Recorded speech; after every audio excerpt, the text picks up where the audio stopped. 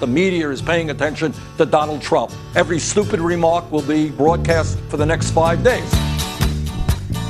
Not on this show. Oh, that meteor. Well, I don't know why I came here tonight. I got the feeling that something ain't right. I'm so scared in case I fall off my chair. And I'm wondering how I'll get down the stairs. Clowns to the left of me, jokers to the right. Here I am, stuck in the middle with you. Yep. Yes, I'm stuck in the From middle Pacifica with you. Radio in Los Angeles, this is the BradCast, as heard on KPFK 90.7 FM in LA. Up in Oregon on 91.7 FM KYAQ on the Central Coast and 106.7 FM KSO in Cottage Grove. Out in Pennsylvania on 93 FM WLRI in Lancaster. Out in Hawaii on 88.5 FM KAKU, the voice of Maui. Up in Minneapolis, St. Paul, AM 950 KTNF, the progressive voice of Minnesota. And of course, coast to coast and around the world, streaming on Progressive Voices channel, Netroots Radio, Indie Media Weekly, FYI Nation, Radio or Not, Radio Free Brooklyn, GDPR Nashville, Detour Talk in East Tennessee, and blanketing the globe via Radio Sputnik 5 days a week. I am Brad Friedman, your friendly investigative blogger, journalist, troublemaker, muckraker, all-around swell fellow, says me, trying to make some sense of it all right here on the BradCast. Thank you for joining us for another thrilling, action-packed adventure. You have probably heard, this was actually a story that broke yesterday before we went on air, and I was going to cover it, and you know what? Then I said, oh, well, there's so much other stuff that is more important that won't get out there, as opposed to this story, which will suck up the entire news cycle for the next 24 hours. I'm not even going to bother it. So you probably already heard about Trump's idiotic comments on Wednesday that there, quote, there has to be some form of punishment for women who have abortions. Though he had yet to determine what that punishment would be. And then, of course, he subsequently walked that back a few minutes later once everyone was outraged about it and said, no, I didn't mean that women should be punished. We shouldn't throw them in jail. We should throw the doctors in jail instead. Anyway, I saw that story. It was a big story at the time. I knew it was a big story at the time, but I figured, well, you know what? Everyone else is going to be talking about it. It's going to be covered everywhere because anything that Donald Trump says will be covered everywhere in the media. Meantime, we ignore the stuff that actually matters, the stuff that actually matters to us, the voters, to we, the people, to an informed electorate. And whether on purpose or not, it seems like Donald Trump succeeds just about every single day in sucking up the corporate media news cycle oxygen in some fashion or another, by something he says or something he does or something that happens at his rallies. And of course, the corporate media both pretend to be outraged by it all, and of course they love it at the same time. They love it. They pretend to be outraged, but they love it. We talked about it, was it earlier in March, Desi Doyen. Hi, Desi Doyen. Hello. By the way.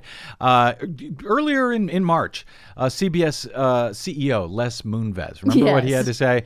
That he thinks Donald Trump is great for the bottom line, and it has been for all of these media outlets who are struggling. Oh, yeah, they're getting huge ratings. That's why CNN has basically turned the Donald Trump coverage into the equivalent of when they did the wall-to-wall coverage of the poop cruise. Remember that? The poop crew? Oh, yes, the poop crew. Well, the cruise. They had actual people stationed that's a very there at the loaded at this time with Ted Cruz running, with Donald Sorry, I didn't Trump. mean to distract you with that. The poop cruise. Where are we going there?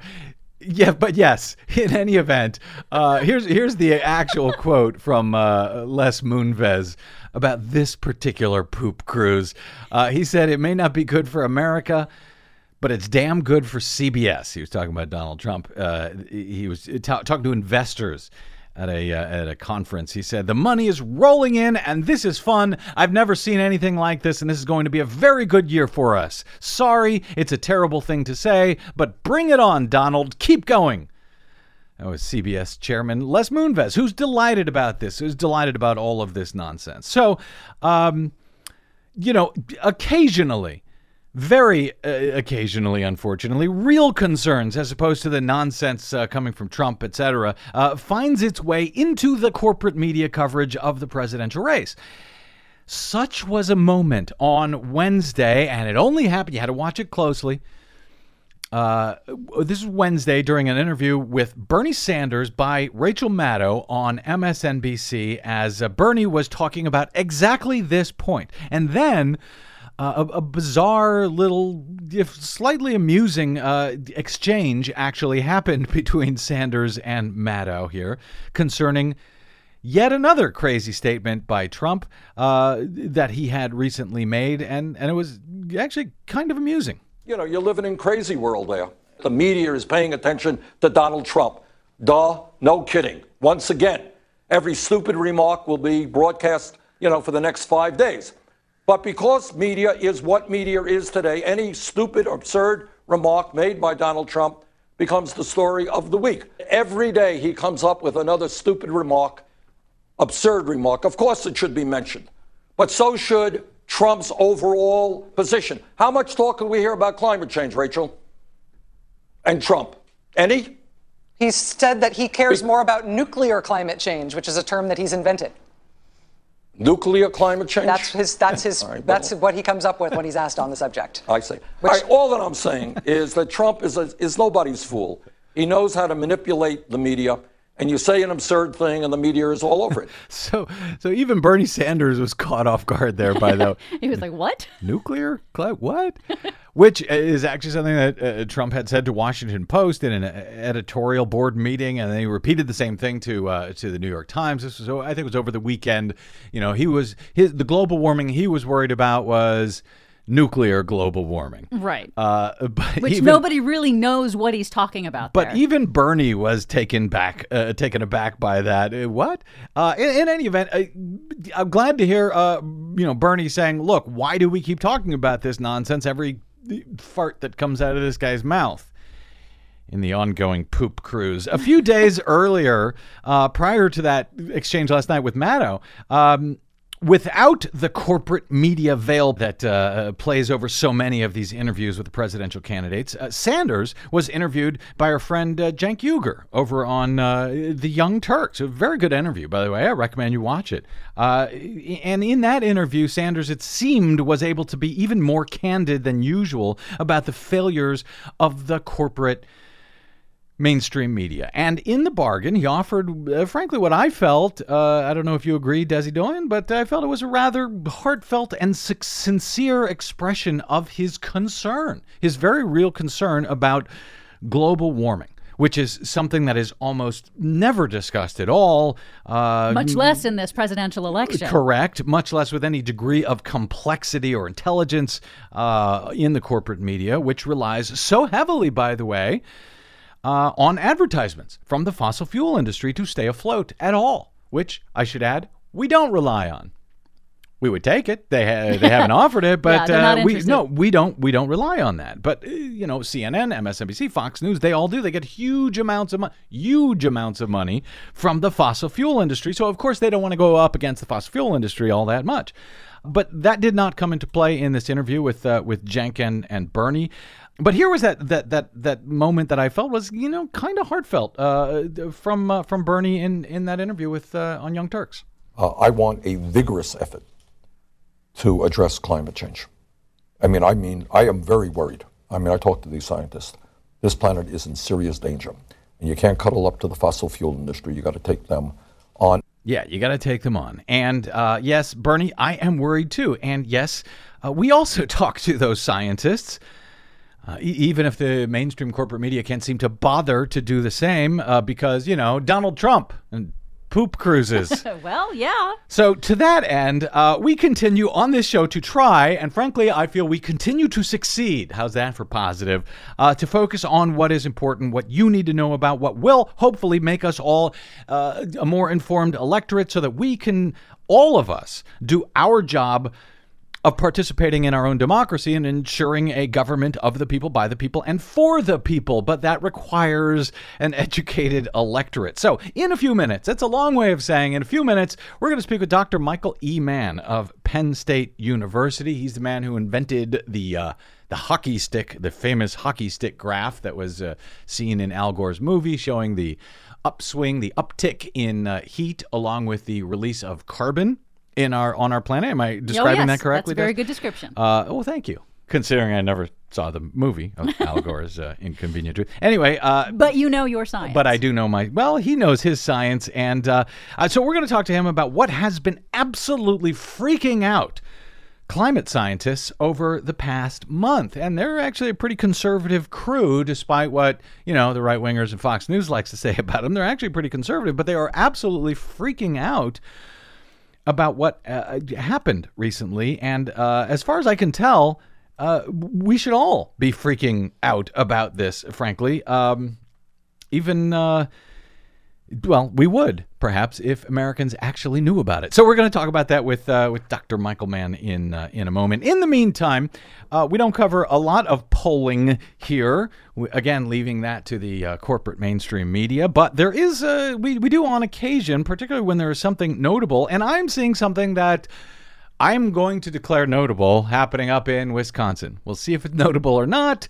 On both the Republican and the Democratic side. First, on the Democratic side, Bernie Sanders now leads Hillary Clinton by 4 percentage points in polling in Wisconsin, according to the Marquette University poll. This was just released on Wednesday. Marquette University Law School, a very good, well-respected poll. Now, it shows that Sanders now leads Clinton by 5 points, 49% to 45%.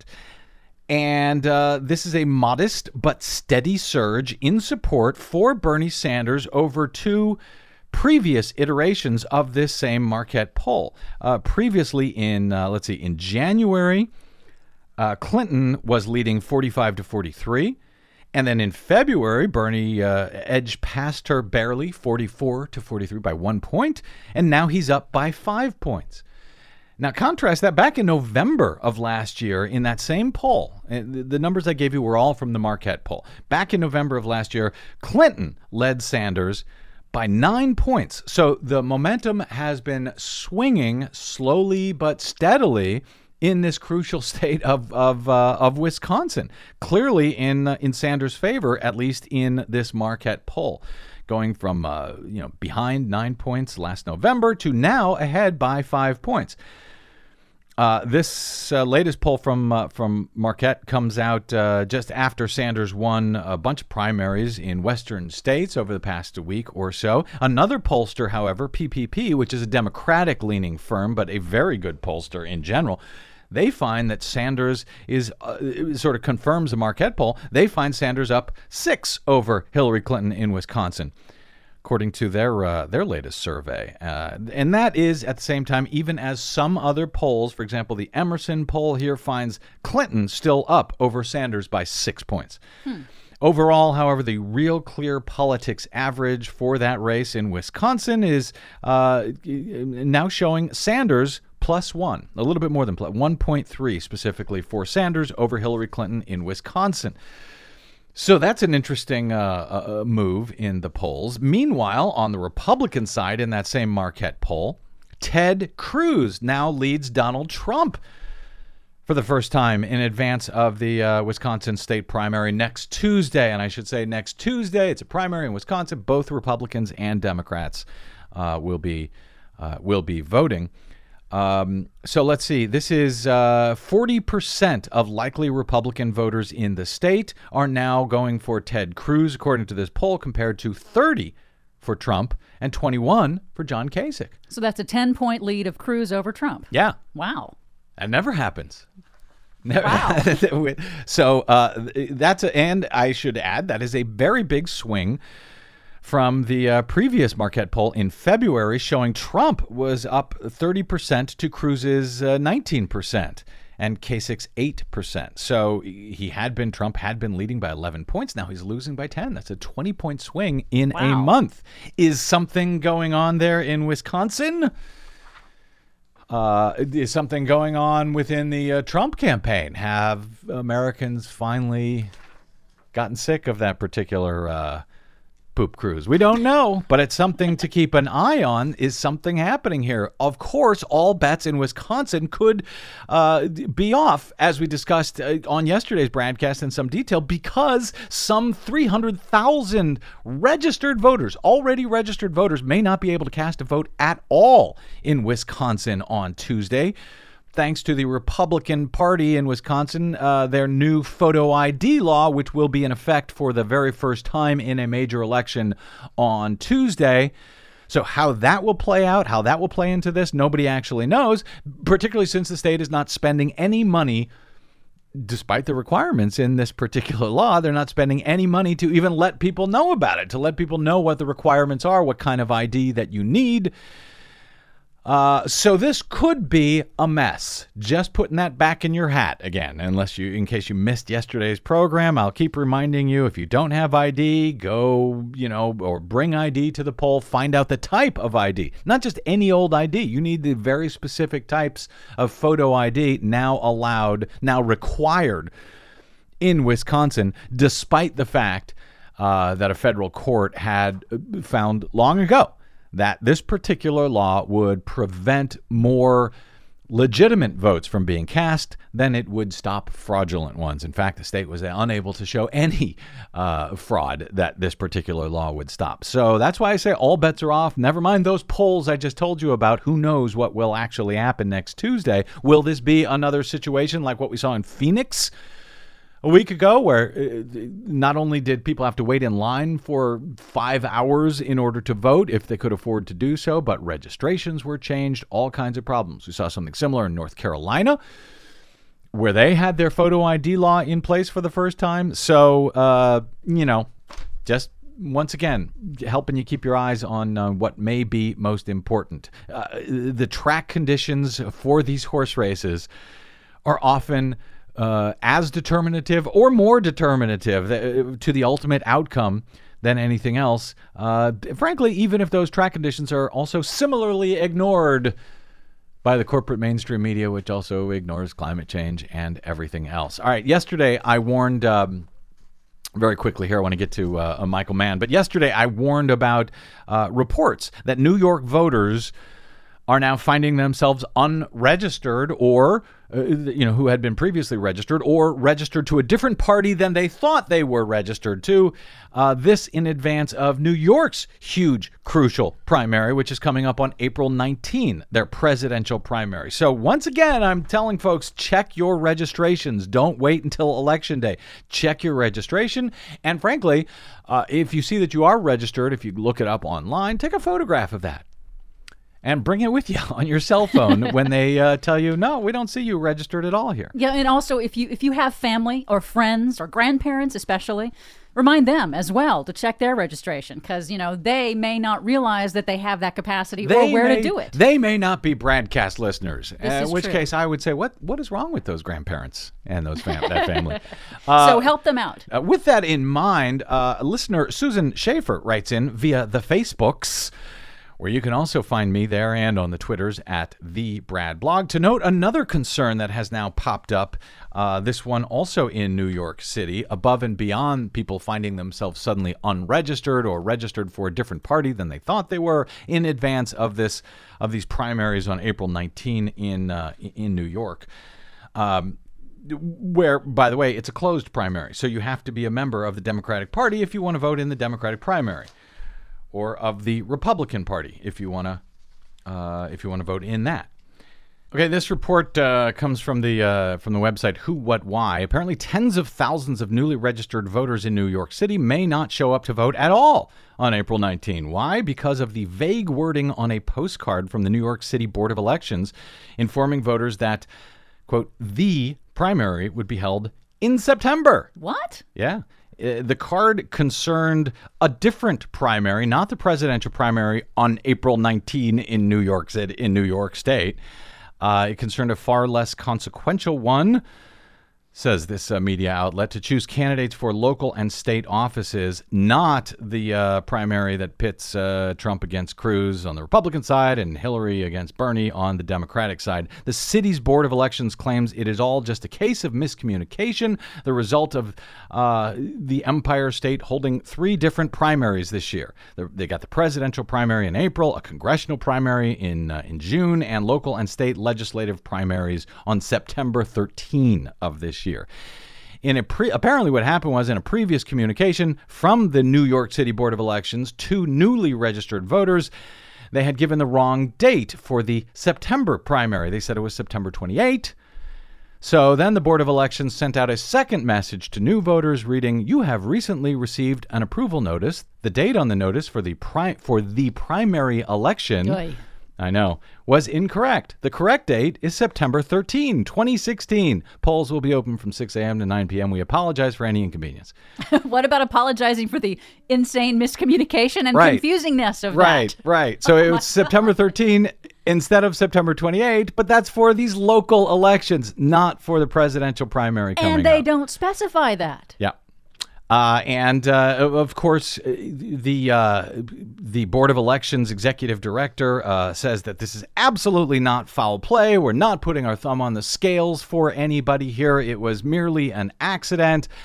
Who, what, why goes on to speculate that any confusion here about the dates would end up hurting the populist candidates, Bernie Sanders and Donald Trump, given there has been a huge increase in registrations of late, and some 5,000 new voters have registered since December 1 of last year. In some other places around New York. I'm not so sure, actually, that it would help or hurt either Bernie Sanders or Donald Trump. In the case of Bernie Sanders, when you're dealing with New York City, in theory, supposedly, Hillary Clinton does better with urban voters, African Americans, and so forth. So in New York City, who knows? That could end up helping Bernie Sanders. I'm, less concerned about who it helps and hurts. Candidate-wise, I'm more concerned about how it helps and hurts voters. Okay, one more story along these lines before we get to a break, and then Michael Mann. Presidential candidate Bernie Sanders' name is not on the primary ballot in Washington, D.C. This after the D.C. Democratic Party had submitted registration paperwork a day late for both, as I understand this, for both Bernie Sanders and Hillary Clinton, but a voter filed a challenge only to Bernie Sanders' name on that ballot. D.C. party officials call the issue a minor administrative dispute. The Sanders campaign, as well as the Clinton campaign, each submitted registration fees of $2,500 on time earlier this month in advance of the June 14 Democratic primary in Washington, D.C., but the D.C. Democrats did not email the candidates' registration information to the D.C. Board of Election until a day after the registration deadline on March 16, according to News 4, NBC News in D.C., and at which time a Democratic voter filed a challenge against Sanders' campaign registration. No complaint was filed against Hillary Clinton. Again, foul play? No idea. But this is what happens. We did what D.C. law requires in order to get Bernie on the ballot, said a Sanders campaign spokesperson to News 4. They say they are confident that he will be on the ballot. Board of Elections rules call for a hearing to be held on the challenge against the inclusion of Sanders on the ballot.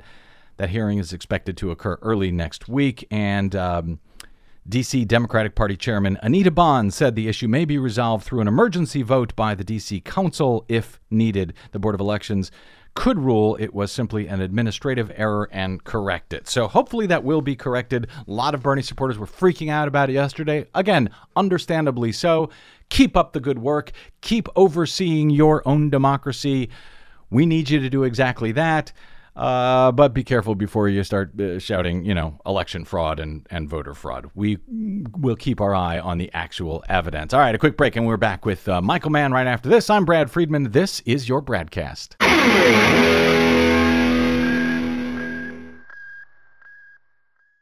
Hey, this is Brad. The 2016 election season is now at full throttle.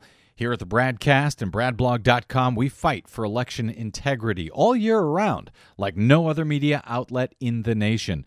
But we need your support to help keep us going. Please help us continue to fight independently for your democracy. Stop by BradBlog.com/donate today. And thanks.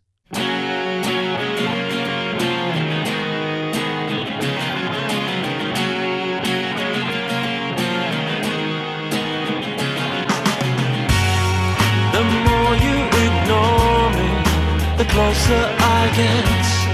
You're wasting your time. All right, welcome back to the BradCast. Brad Friedman from BradBlog.com. We have been talking much on this program over the last few weeks about the rather incredible February temperature records that have kind of blown away even climate scientists who have regarded them as shocking, astronomical, staggering, like something out of a science fiction film. I mean, these are the people who have long been warning about what is coming. Even they seem to have been surprised about what happened in February. So I want to catch up on this with all of the noise and sturm and drang from the presidential race of late and everything else. I want to make sure that that folks actually hear what it is that scientists are now really, really worried about. To join us might be one of those very worried scientists, Michael E. Mann. He is the Distinguished Professor and Director of the Earth Systems Science Center at Pennsylvania State University. He's also the author of more than 160 peer-reviewed and edited publications and the book, The Hockey Stick and the Climate Wars, and the recently updated Dire Predictions, Understanding Climate Change. His most recent study, published online in the journal Nature in January with Stefan Rahmstorf, Byron Steinman, Martin Tingley, and Sonia K. Miller, is titled The Likelihood of Recent Record Warmth. Dr. Michael E. Mann, welcome back to the BradCast, my friend. Thanks. It's always great to be with you guys. Great to have you here. All right, the shock of climate scientists. That, as I said, may have gotten lost amid this insane political season. And since, frankly, I think, you'll tell me if I'm right or wrong, I suppose, I think it's much more important than the nonsense that Donald Trump and everyone else, is covered endlessly for saying right now during this presidential season. Therefore, I wanted to have you on to help make sure we heard what actually happened. So, and what seems to have alarmed so many scientists. Can you give us a quick summary of that, and then we can get into some of the specific details here? Sure. So, we know that this, last year was the warmest year on record, and the year before that previously had been the warmest record. So we've broken the record for the warmest year on, that the globe has seen 2 years consecutively. And part of that warmth is related to a very large El Nino event which has emerged, but the El Nino basically just boosted the warmth a little bit above what it otherwise would have been. So, you've got global warming that continues to happen. The globe continues to warm. You've got a big El Nino event on top of that. And when those two things come together, you get unprecedented warmth. And we had seen that now for 2 years. What was surprising to us, we expected that warmth to start to subside as this El Nino event begins to dissipate. But instead, the February numbers came in, and not only did we not see a cooling off, we saw unprecedented warmth. It was the warmest, it was the largest departure from the average for a given month that we've ever seen, and it was the warmest February on record. And what was so surprising was just the magnitude of that warmth.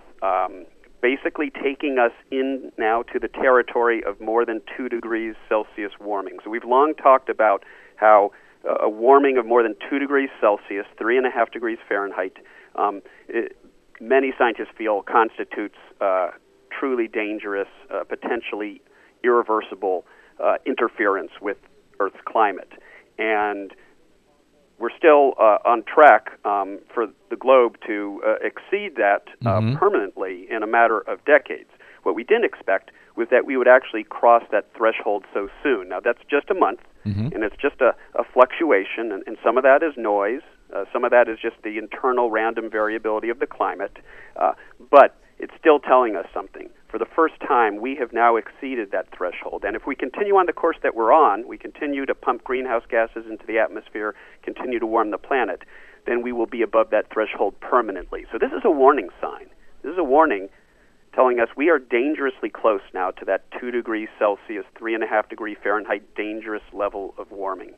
Climate scientist Jessica Blunden at NOAA said that the departures from the normal would be what we consider astronomical in February. She says it's on land, oceans, in the upper atmosphere, in the lower atmosphere. The Arctic has has record low sea ice. She said everything everywhere is a record in February except for Antarctica. She says in the Arctic, where sea ice reached a record low for February, land temperatures averaged 8 degrees above normal. That's 4.5 degrees Celsius. So right. I know that's only one part of the world, but when we're talking about a target of, trying to not go over 2 degrees Celsius, this just seems to blow it away. And she adds that was after January when Arctic land temperatures were 10.5 degrees above normal. This, it seems to be extraordinary, even, when I talk to folks like you, Michael Mann. It's just too early to know if this is what you might describe as a blip, just signal noise as you describe it. We have to wait and see the next few months, how those play out before we can see if something really extraordinary is now happening.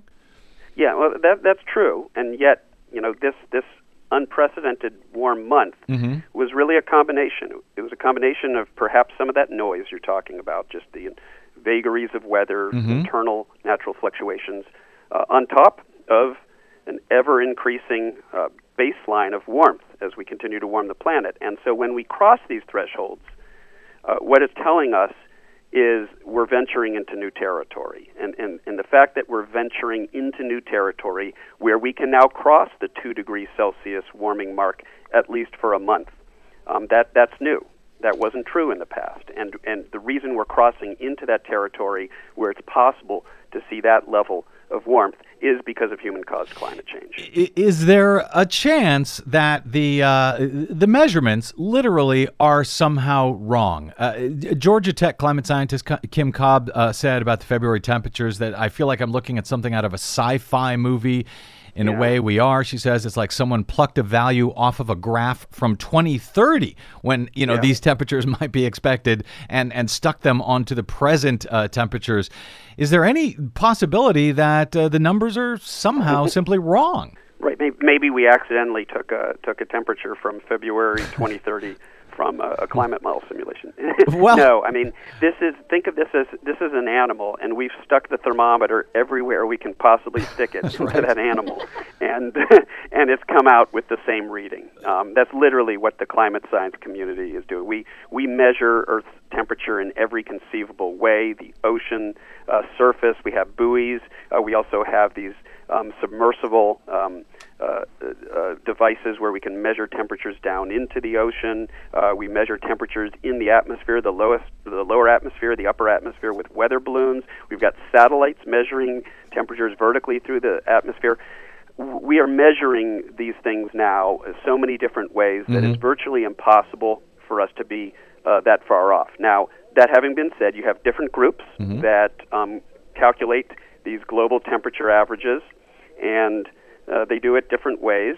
Some of them, so there are gaps in the data, and those gaps have to be treated in some way. And some groups will interpolate between them. Others will just not use the regions where there isn't data, and you get slightly different answers depending on what you assume about the missing data, for example. But that's down in the noise. The uncertainties due to those sorts of data issues are minimal compared to the size of the temperature departures that we're seeing.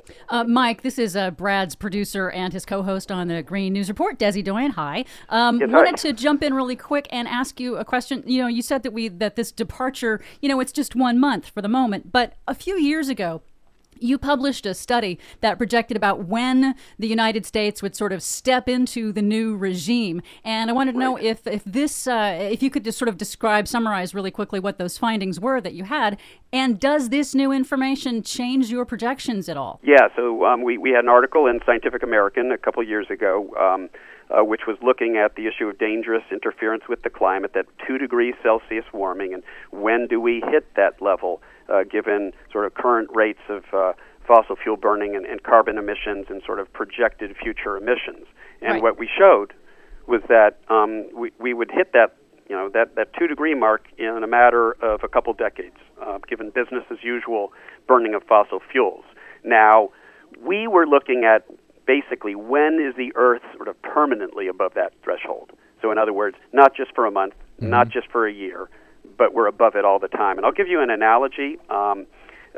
Atmospheric CO2 levels were, when I started graduate school, I think there were 370-something. By the time I graduated, they were 380-something. They're increasing by 2 or 3 every year parts per million CO2 in the atmosphere. So we lose it just when we think we know what the CO2 level is, we check and it's gone up. And so it's been climbing and climbing. And a few years ago, it was getting very close to 400 parts per million. And now we're over it. Now we're over 400 parts per million. Yeah, and here's how we first crossed it. The average level was 397 or 98 or so, but there's a seasonal fluctuation. And what happened was, for the first time, the peak of that seasonal fluctuation momentarily brought us above 400. Then we came back down, and now we're permanently above 400. Even at the very depth when that seasonal fluctuation gets to its lowest value now, we're still above 400. And so that's what we're going to see with warming as well. Right now, for the first time ever, for a month, we crossed 2 degrees Celsius warmth relative to pre-industrial. If we continue on this course, then what our study told us, what our study indicated, was that in a couple decades, 2 to 3 decades, we will be permanently above that level. I'm speaking with Dr. Michael E. Mann of the Pennsylvania State University. Michael, there was a study from the University of Hawaii that I want to ask you about, and it sort of relates to this. It was recently written about in the Washington Post, and frankly, it kind of blows me away. This question will sort of get us towards that study in a moment, but see, and as you talk about, CO2 stays in the atmosphere for a very, very long time once it's released via the burning of fossil fuels, etc. At what point and when does it become too late to change the course that we are on? I realize that it's never too late to take action. We've always got to do what we can here. But when do we get to the point, as the scientists best understand it now, that even if we stopped all greenhouse gas emissions tomorrow, there would still be so much CO2 in the atmosphere baked in the cake, so to speak, as you guys described it, that even halting all emissions could no longer turn back the melting of this Arctic sea ice, the devastating sea level rise, and so forth. Is that point in the near future? Has that been identified by scientists when it's just too late to turn back the clock, period? Well, there's no one cliff that we walk off. It isn't like at 2 degrees warming Celsius, 3.5 Fahrenheit warming. We walk off a climate cliff and everything, every possible negative impact happens simultaneously. It's much more like a gradually, increasingly steep downslope. And the farther we go, the farther, the faster we descend. But I mean to say, Mike. But I mean to say, Mike, once that carbon is in the atmosphere, then we stop, we stop putting any additional carbon into the atmosphere. But there is already so much in the atmosphere that nothing will stop what the planet wants to do at that point. Yeah. Is that a concern? Yeah, so there are a couple things going on. There's first of all the question of how much warming does it take to trigger certain things that we don't want to see happen, the melting of the Greenland ice sheet, the melting of the West Antarctic ice sheet, and so on down the line. Then the question becomes, okay, well, when is it that we truly commit to that level of warming? And there's a little bit of good news, I'll take it. From the scientific perspective here, which is to say studies over the past few years have shown that it isn't quite as bleak as we once thought. We used to think that we were committed to some additional amount of warming, that if we stopped emitting the carbon into the atmosphere today, the Earth would continue to warm for decades as it comes to a new equilibrium, as it slowly adjusts to the CO2 we've already put into the atmosphere. And some of it has the potential to come back out, depending on what the oceans are doing, depending on what the terrestrial biosphere is doing. And here's the good news. If we stopped emitting now, then the Earth would continue to warm up to some extent because of the CO2 that we've already put in the atmosphere. But at the same time, when we halt putting CO2 into the atmosphere abruptly, it creates a very large deficit between the CO2 in the atmosphere and the CO2 that's in the ocean. And the ocean tries to suck up some of that excess CO2. So the oceans would actually start taking some of that CO2 back out of the atmosphere. CO2 levels would actually come down a bit. And here's the remarkable thing, is that these two effects essentially cancel. The committed warming is almost perfectly offset by the drawdown of CO2 out of the atmosphere once we stop emitting, and the lowering of CO2 in the atmosphere that results from that. And the important implication is that we have much more control over the climate. If we were to stop emitting right now, we could actually prevent future warming. Now, this is still somewhat tentative, but the studies are definitely pointing in this direction now. So there's a bit of a change in the perspective we have about this so-called commitment to warming. The latest science suggests that we do have more control over what happens in the future based on what we do now. Well, that is encouraging. In other words, it sounds like the planet may be able to save us from ourselves, but that also requires that we stop releasing the CO2 at some point, and that fight continues. And looking at this study from Nature Geoscience that Chris Mooney wrote about recently in the Washington Post with the headline, "What We're Doing to the Earth Has No Parallel in 66 Million Years," scientists say. Mooney writes that if you dig deep enough into the Earth's climate change archives, you hear about the Paleocene-Eocene thermal maximum, if I'm pronouncing that right. They call it PETM. And then he says you get scared. He says this is a time period about 56 million years ago when something mysterious happened. There's many ideas as to what, that suddenly caused concentrations of carbon dioxide in the atmosphere to spike far higher than they are right now. And I think this is something that we hear politicians talk about. Oh, well, there used to be much more CO2 in the atmosphere. So why worry? In any event, here's why worry. The planet proceeded to warm rapidly, at least in geological terms, and major die-offs occurred with the marine organisms. The cause of the PETM is debated, but it was an explosion of carbon from something, either thawing Arctic permafrost, volcanoes, and so forth. However, and here's where to me gets disturbing. So the result was from pole to pole, the temperatures raised 5 degrees Celsius warmer overall, and now scientists find that the amount of carbon that was released during that period was less than we are releasing now. They estimate that, where's this number here? 10 times, I think it was. We're releasing 10 times the amount that was released during that period of time. Here we go. Over 4,000 years this happened. So this was only about 1 billion tons of carbon emitted per year. And now we are emitting 10 billion tons of carbon annually. We're changing the planet more rapidly than we were in this remarkable PETM event. Yeah, that's right. I mean, you can think about it as a medical experiment where, there was a dose was given to a set of patients, and that dose led to, near death. The biosphere nearly died in the sense that we had mass extinctions during the PETM. So that was for a dose of one unit. And what we're doing now is we're giving the patient 10 times that dose, and to expect that we're not going to see similarly bad things happen as a result would be foolhardy. I mean, we are literally hitting the system harder than nature, to our knowledge, than nature has ever hit it. And some bad things have happened even during periods like the PETM, where the changes were much slower and the net input of carbon was smaller, and yet we saw widespread extinction.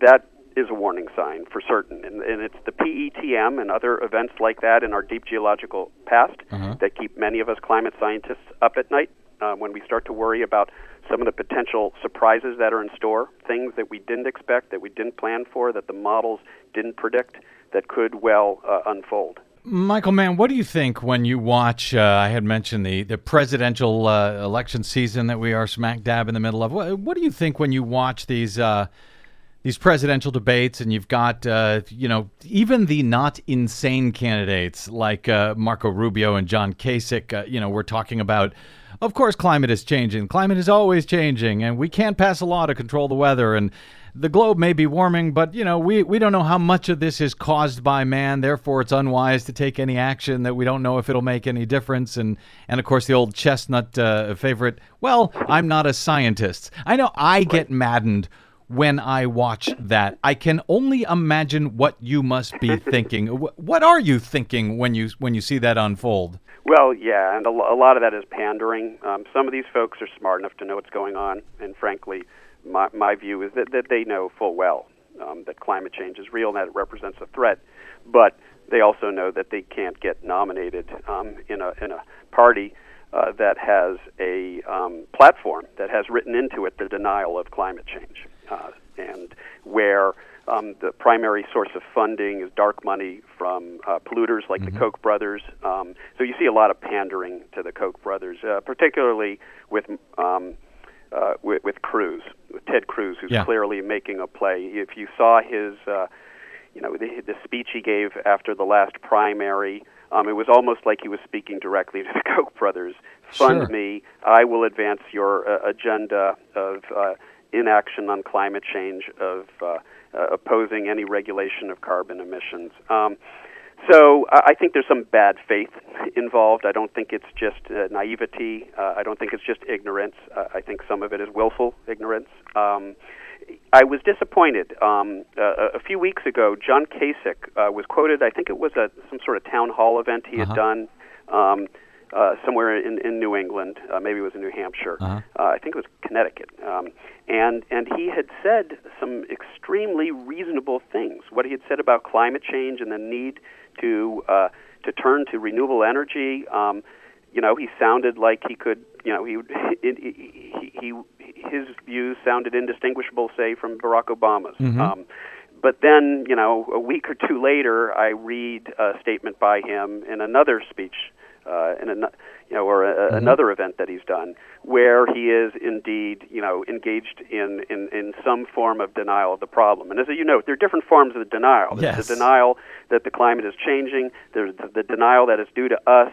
There's the denial that it's a problem even if it is changing and it is due to us. And so what you see sometimes is these contrarians, climate change deniers, sort of slowly walk down that ladder of denial, but they never get down to the bottom. They're still in denial of some form. And that's the bottom line, right? In the end, to advance an agenda of policy and action, they don't have to necessarily deny the science. They just have to find some justification for the conclusion that we shouldn't regulate carbon emissions. And how they come up with that conclusion can, occur through any combination of denial. Well, when I see that stuff play out, one part of me, we see the denial. Finally, they're asked a question in a presidential debate about climate change, yay, and then they respond, and it's completely, denialist nonsense. But so that's disappointing. But on the other hand, I think, well, okay, great. This is at least a chance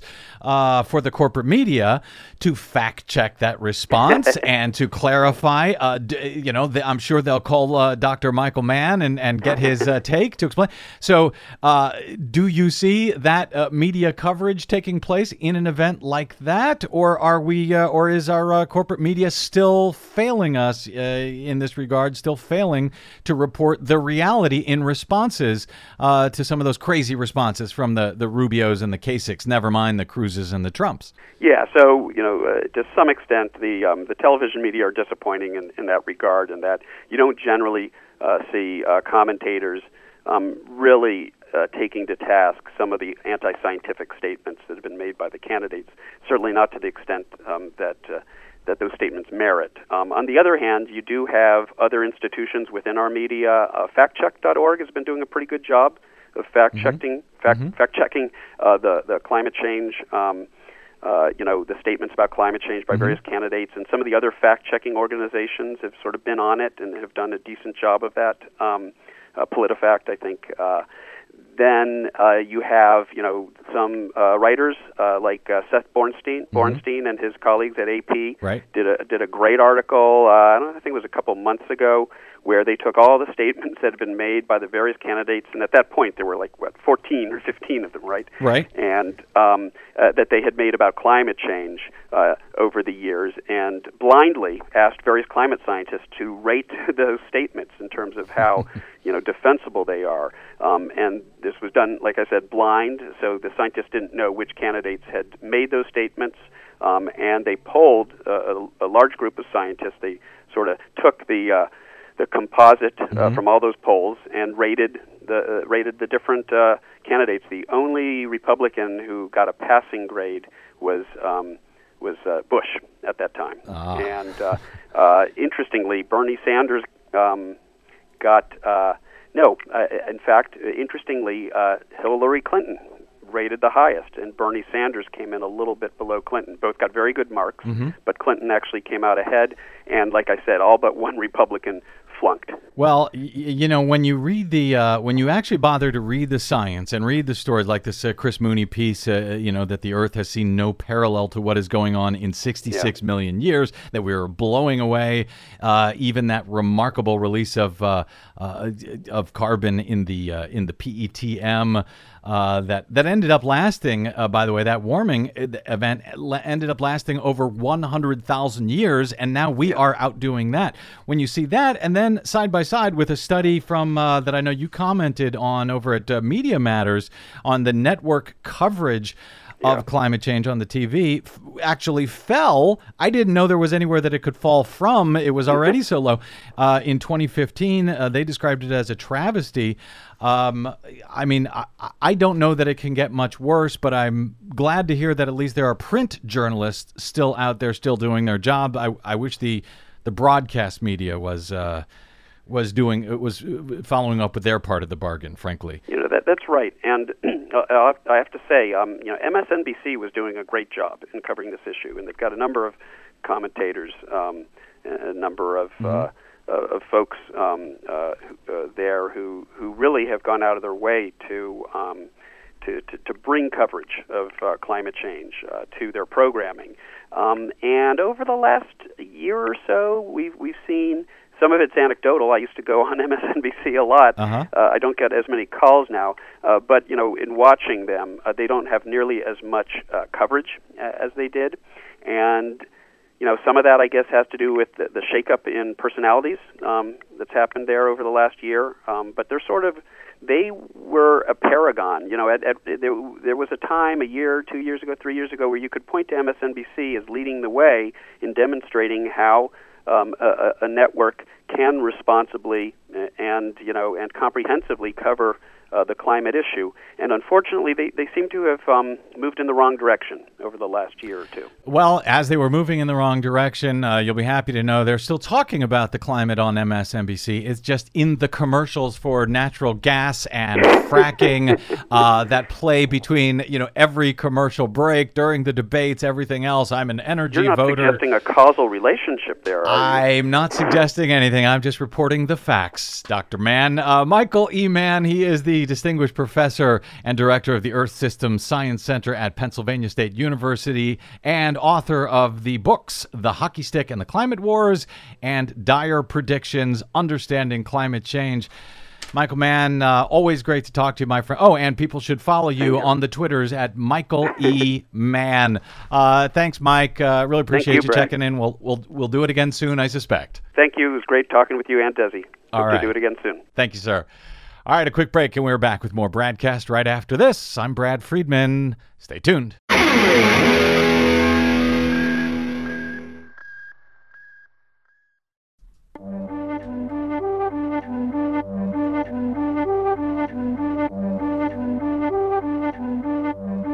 Electric car on road so dark, to change the end, rewrite the start.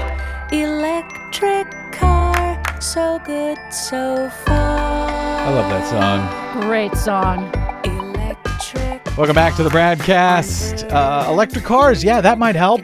We've only got a minute or two here, so I'll do this quickly, Des. But early adopters of Tesla Motor Inc.'s new electric car, the Model 3, according to Bloomberg, are queuing up outside showrooms around the world on Thursday. This is in advance of the reveal of Tesla's new Model 3, the $35,000 electric car that's about to come out from Tesla.